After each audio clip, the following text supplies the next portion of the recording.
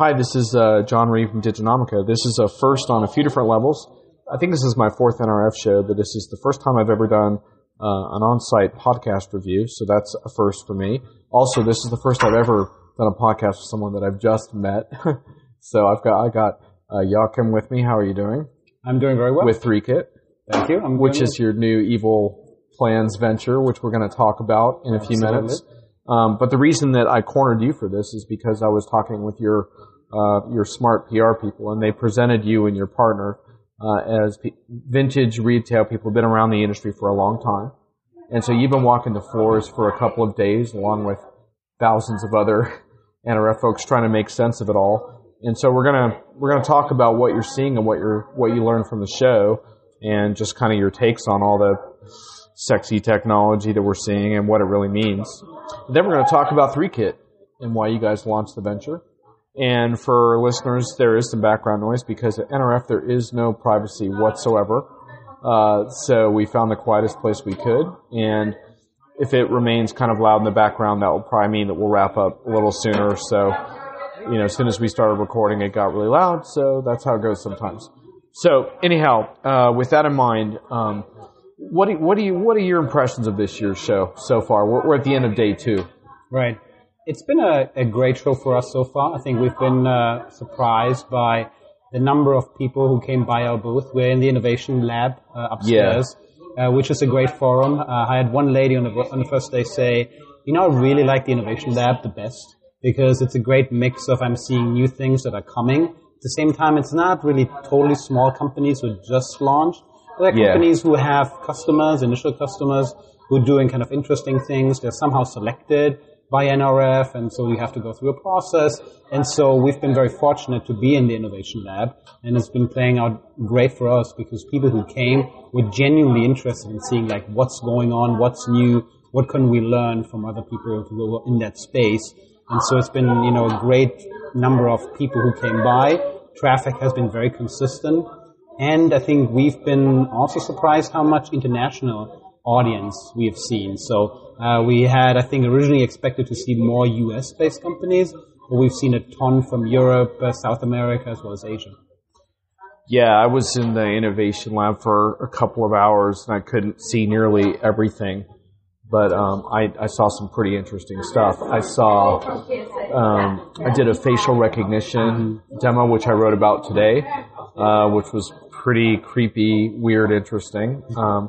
It's an opt-in scenario, but it was still, pretty potent experience to see my face and see that technology and see it estimate my age and my gender and stuff. There's like some robotics demos in there, which were cool. There's one where they scan your body, and they can actually measure all of your measurements, which is obviously interesting, I think, as we will talk about everything around e-commerce, how is the buying experience changing. And I think that's one of the basics of having kind of the measurements of somebody to, especially in the apparel industry, to see like what can I sell to them. We're coming from a different angle. I'm sure we're going to cover it, but that is kind of an interesting trend that we're seeing, kind of like how we measure and how we all prepare for a more digital age. Yeah. There was also an Alexa-like animated digital assistant. I believe her name was something like Millie. Yeah. But I did a session with her. She was like helping you to try on sunglasses. Okay. And telling you, and she recognized like 1,000 different gestures. Right. So you found the right sunglasses? Yeah. Well, that remains to be seen. I think she thought that the black ones worked better than the red. But anyway, I did a video on that, so maybe I'll be hopefully releasing that. But it's always funny to interact with a digital assistant, especially one where they try to give her personality.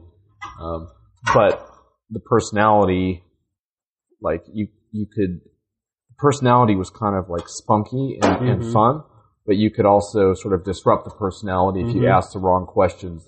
So it's weird. It's like you're kind of talking with this like girl with attitude who's helping you try on sunglasses, but then you could break it pretty quickly as well still. So that's kind of interesting as far as like how well would that really work at this point? Right. It's kind of interesting.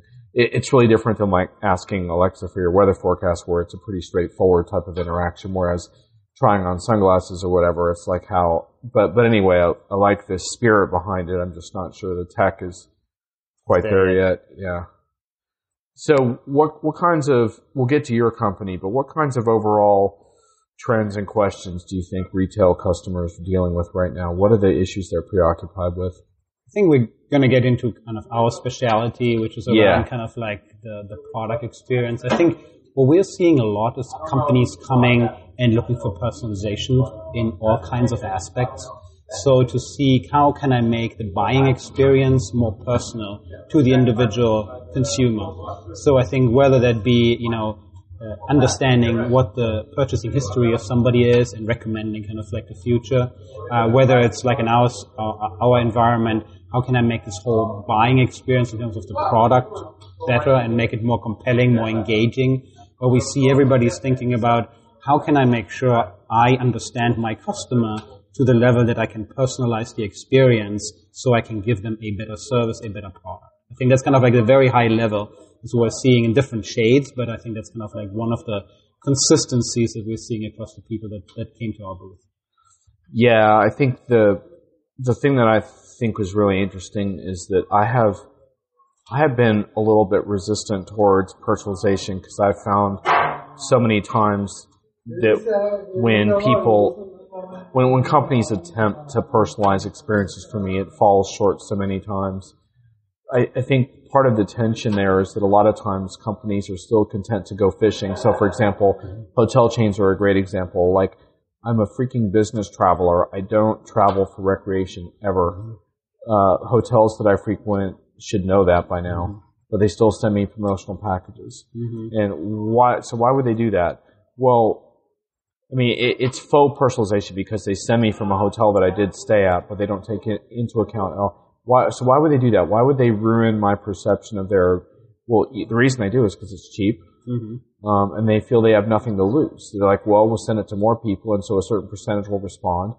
And the problem that I have with that is that, well, how are you ever going to convince me that you're, so I've been very skeptical about personalization, but and the other thing I'm really skeptical about is I think that it breaks down so quickly. In other words, like, in one context, you might get a pretty good personalized experience in one situation, but then, it's just like with anything else. It's like Amazon to me is a good example because great frictionless purchasing, fine.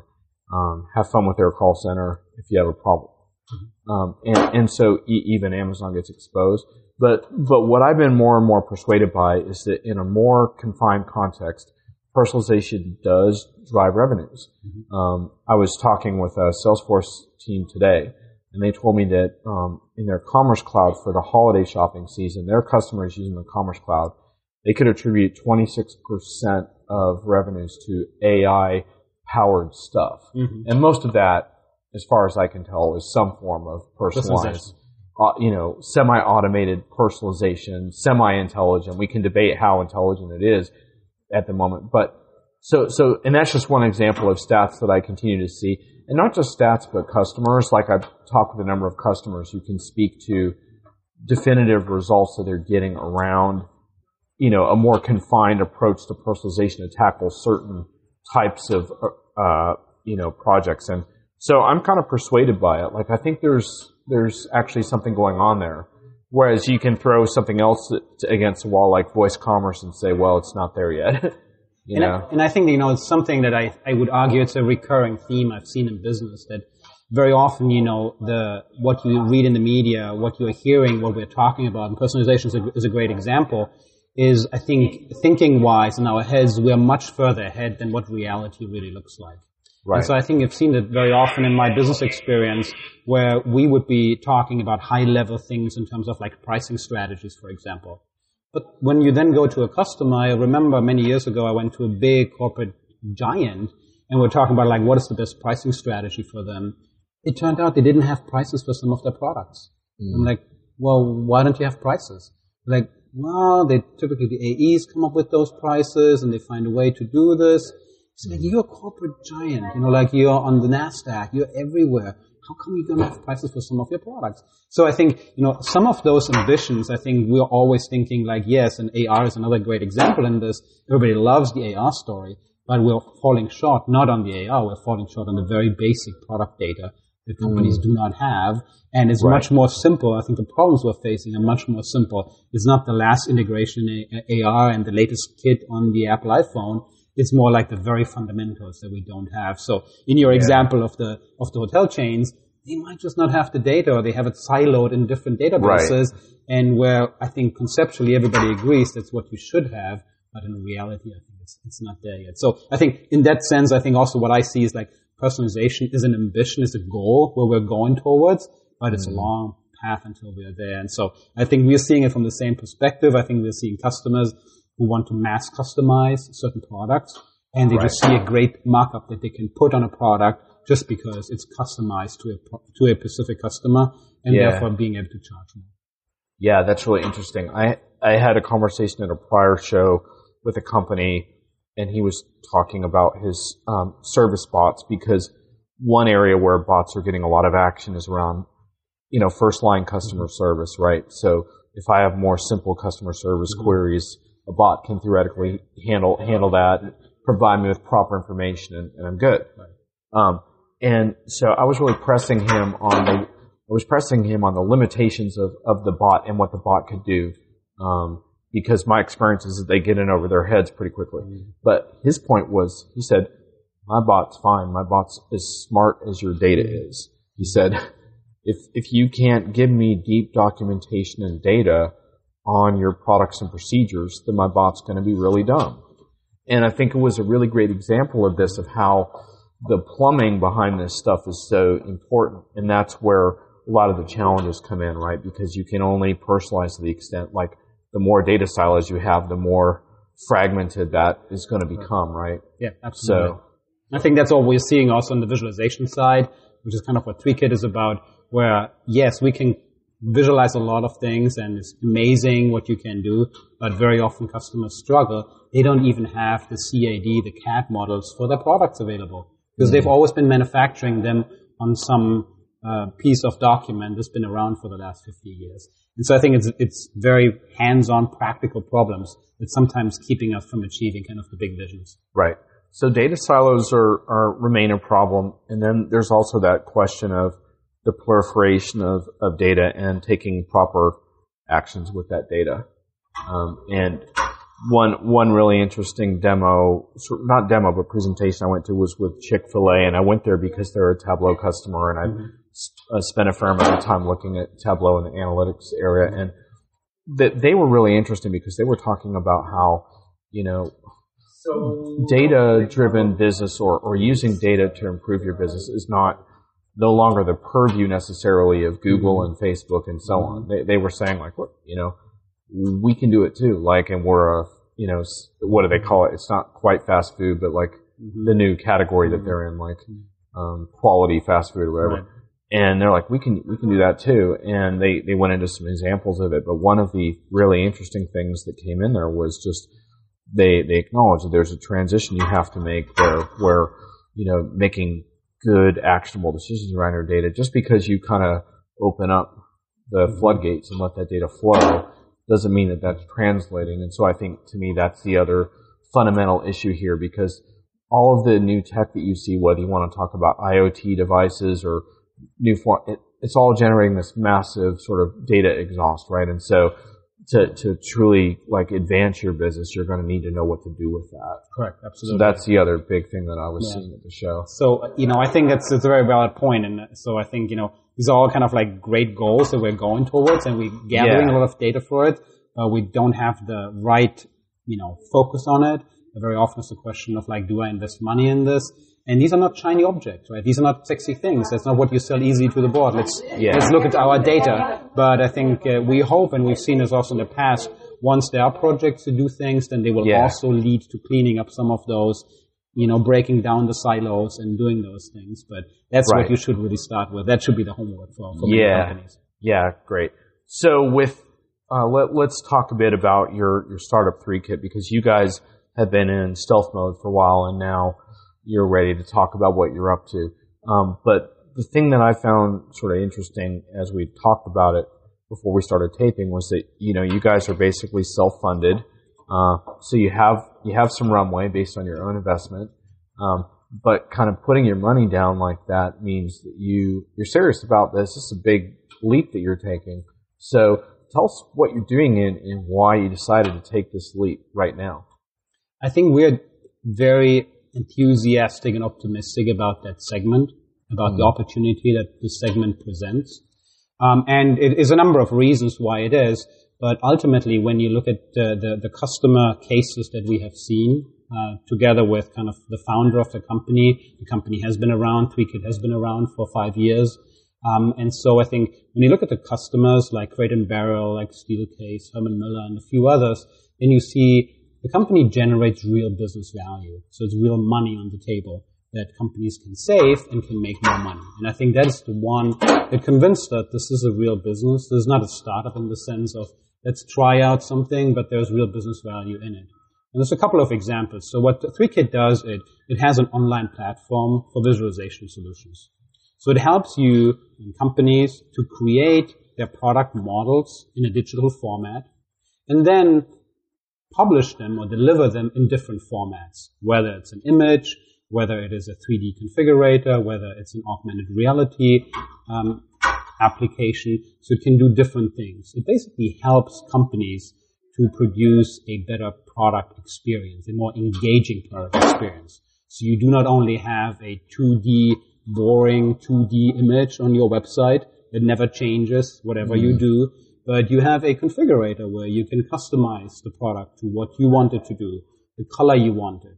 You have an AR solution where you can take an iPhone and look in your living room and place your furniture right there where you want it. You can size it. You can change it. So I think it's a more engaging experience. Yeah. And so, but when you look at this, is all great. You know, technology looks cool. You know, it's like we're all geeks in a way. It's like cool to see kind of augmented reality and walk around it and see like how does that piece of furniture now look. But then when you look at kind of like what are the actual business benefits of this, what is it that customers get out of it? I think one of the things we're seeing with customers is that they are able to increase their conversion. When they're selling online, when they're selling in stores, they have a more engaging experience with the customer. The customer sees what it is actually that they are getting tailored to their requirements. So it's not a static image. It changes. It's a different color. It's a different size. It maybe has, in the apparel, it might have personalization. It might have monograms on it for them. And so it gives them additional benefit, increases conversion. It also gives you the opportunity to charge more. If you have the monogram on there, if you have a Rolex watch and on the back of it you can engrave your name and see how it looks like or change the materials of the watch, that allows you to charge more for it. So I think there is a conversion opportunity, there is an upsell opportunity in there. And then there's also, in a very realistic way, a big cost savings opportunity, because we've seen from a number of companies what they're doing is today they have to go out and go into a photo studio and take real pictures with a photographer for their products. Now, if you have a product that has a lot of permutations, and some of those have millions and billions of permutations, then you cannot take pictures for all of those. So you have to trim it down and say, I'm going to take those 100 permutations of my, let's say, suit I have on. But that's a problem because these might be the ones that the customers don't want to see, or they might not be able to customize them. Now, in a virtual model where you set up your suit in a virtual model, then you can have any of those billions of combinations. You can produce them, you can show them, and so you have pictures for all of them. And so Crate and Barrel is a good example where they're using us to create pictures, 2D, photorealistic pictures that they put into their catalog. So similar to what IKEA is doing, I think IKEA's catalog almost only it consists of digital images, so virtual photography. They don't set up anything in the studio anymore. They all generated on the computer. I think a number of customers do this as well because it's just a lot cheaper to do it. And you can do it very quickly. You can change one color, whereas otherwise you would have to rearrange the whole setup of the setting. So coming back to the original question, I think we see a lot of opportunity in that market where there's real business benefit for the end consumer and therefore also our customers. And with that, I think we were convinced that there is an opportunity that is so interesting that we had to invest in, that we're all willing to put our money down and to go in it and run with it. Yeah, absolutely. So you don't really see something like this in the market now? I have seen some augmented reality shopping stuff, but you really haven't seen anything that does exactly what you do. I think what we've seen point solutions. So there's somebody doing AR. There's somebody doing web configurators. There's somebody doing virtual photography. Right. I think what we haven't seen is everybody having that on the same platform. And we think kind of longer term what's going to happen is that we will have more and more companies, especially the manufacturers, maybe also the retailers, who want to maintain their own products and their pictures going forward. I think today what we're seeing kind of our main competition, if you want, are agencies, the consulting companies who create those one-off AR solutions, those one-off configurators, those one-off, product shoots.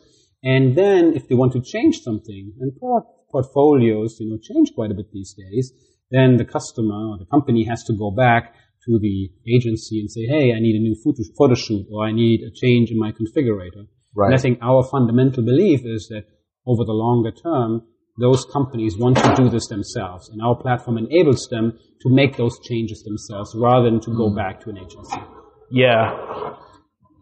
There were two things that stood out to me from when you and I were talking about this prior, which was that there's an impact that can be had from self-service, that not just providing this for customers, but providing them an ability to self-serve going forward made a lot of sense to me. And the other piece was the platform piece, as opposed to one-offs, because that's the real danger that I see right now in the retail environment. I was actually talking with Oracle about this yesterday, because they were talking about how 80% of their net new customers are going directly to cloud for their retail functionality. And the big reason for that is because these customers know that, putting AI stuff aside and all that, they know that they're going to get a lot more feature updates with regularity and ease if they're in the cloud. So the question then becomes, well, what about all the legacy customers that are legacy, not meaning as an insult, but just that they're on older on-premise releases? He said, well, also 80% of those are moving to the cloud when they have like a major reason to do a systems upgrade, which happens every 3, 5, 7 years. But then the question becomes, well, what if you're a large organization, but you're not ready to do a systems overhaul to brand spanking new tech in your industry? Like, what if for whatever reason your budget constraints and your architectural contracts, you're just not ready to do that? How do you get started? And what I see a lot of times is you start with one really cool project, but you don't think about the implications of that going forward, right? So you start with you build a cool mobile app, right, for customer orders, or, you build it for your suppliers to check inventory level, but it's just the one app. And that's great, but you didn't really think about what happens when you have 50 of those, and I apply that to your example as well, right?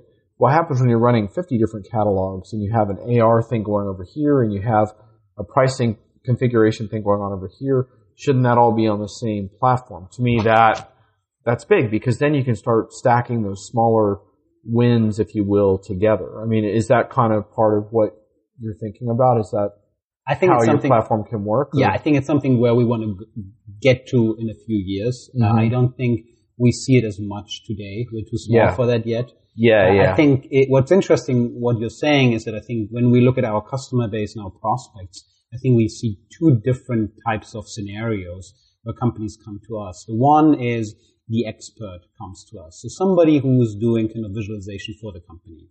Right. And they might be exactly the one you're describing that has a number of different tools, from Autodesk, from Adobe, from everybody, but they don't find exactly the functionality that they need, that we provide in that case, or others might provide in other cases, whereas the 3Kit platform allows them to bundle some of those. This is one scenario of prospects of interest. We see another one that's interesting, where it comes, which is obviously also very interesting for 3Kit, they come more from the board level, because they are under pressure to do something. Very often, we see that with on-site or brick-and-mortar stores, we're suddenly feeling the pressure from online retailers or online businesses, and they're saying, we're in trouble. We need to do something.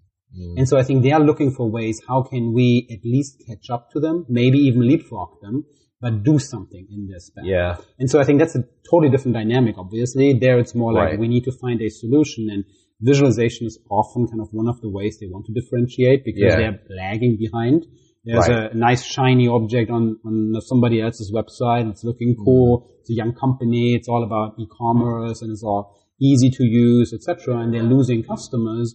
And suddenly they're like, have this, oh my God, something is happening. And now they're wanting to do something. I think that's the second interesting enough. Two very different user groups or interests or prospects, but these are the two we're seeing. And you want to serve both of them. Yeah. We do. Yeah. Obviously you would always want to be more aligned to the board level because that's where the decisions are made. But I think we see both. So it's a top-down and bottom-up approach. And I think we hope that as we are kind of making more efforts in that market, also educate the market of what's available, I think we'll see both coming together. Right. So it's a practical retail startup, but an ambitious one. Absolutely. I mean, we're putting $10 million into it, so we definitely want to get a huge return out of it. Yeah. One of my kind of calling cards is like, practical is sexy and sexy is practical. Yes. So that's kind of what you guys are trying to prove. It is, but I think it's to my earlier point. I think we're selling a lot of sexy with like augmented reality. Yeah. But a lot of the business comes from those photorealistic images. Sure. The configurators.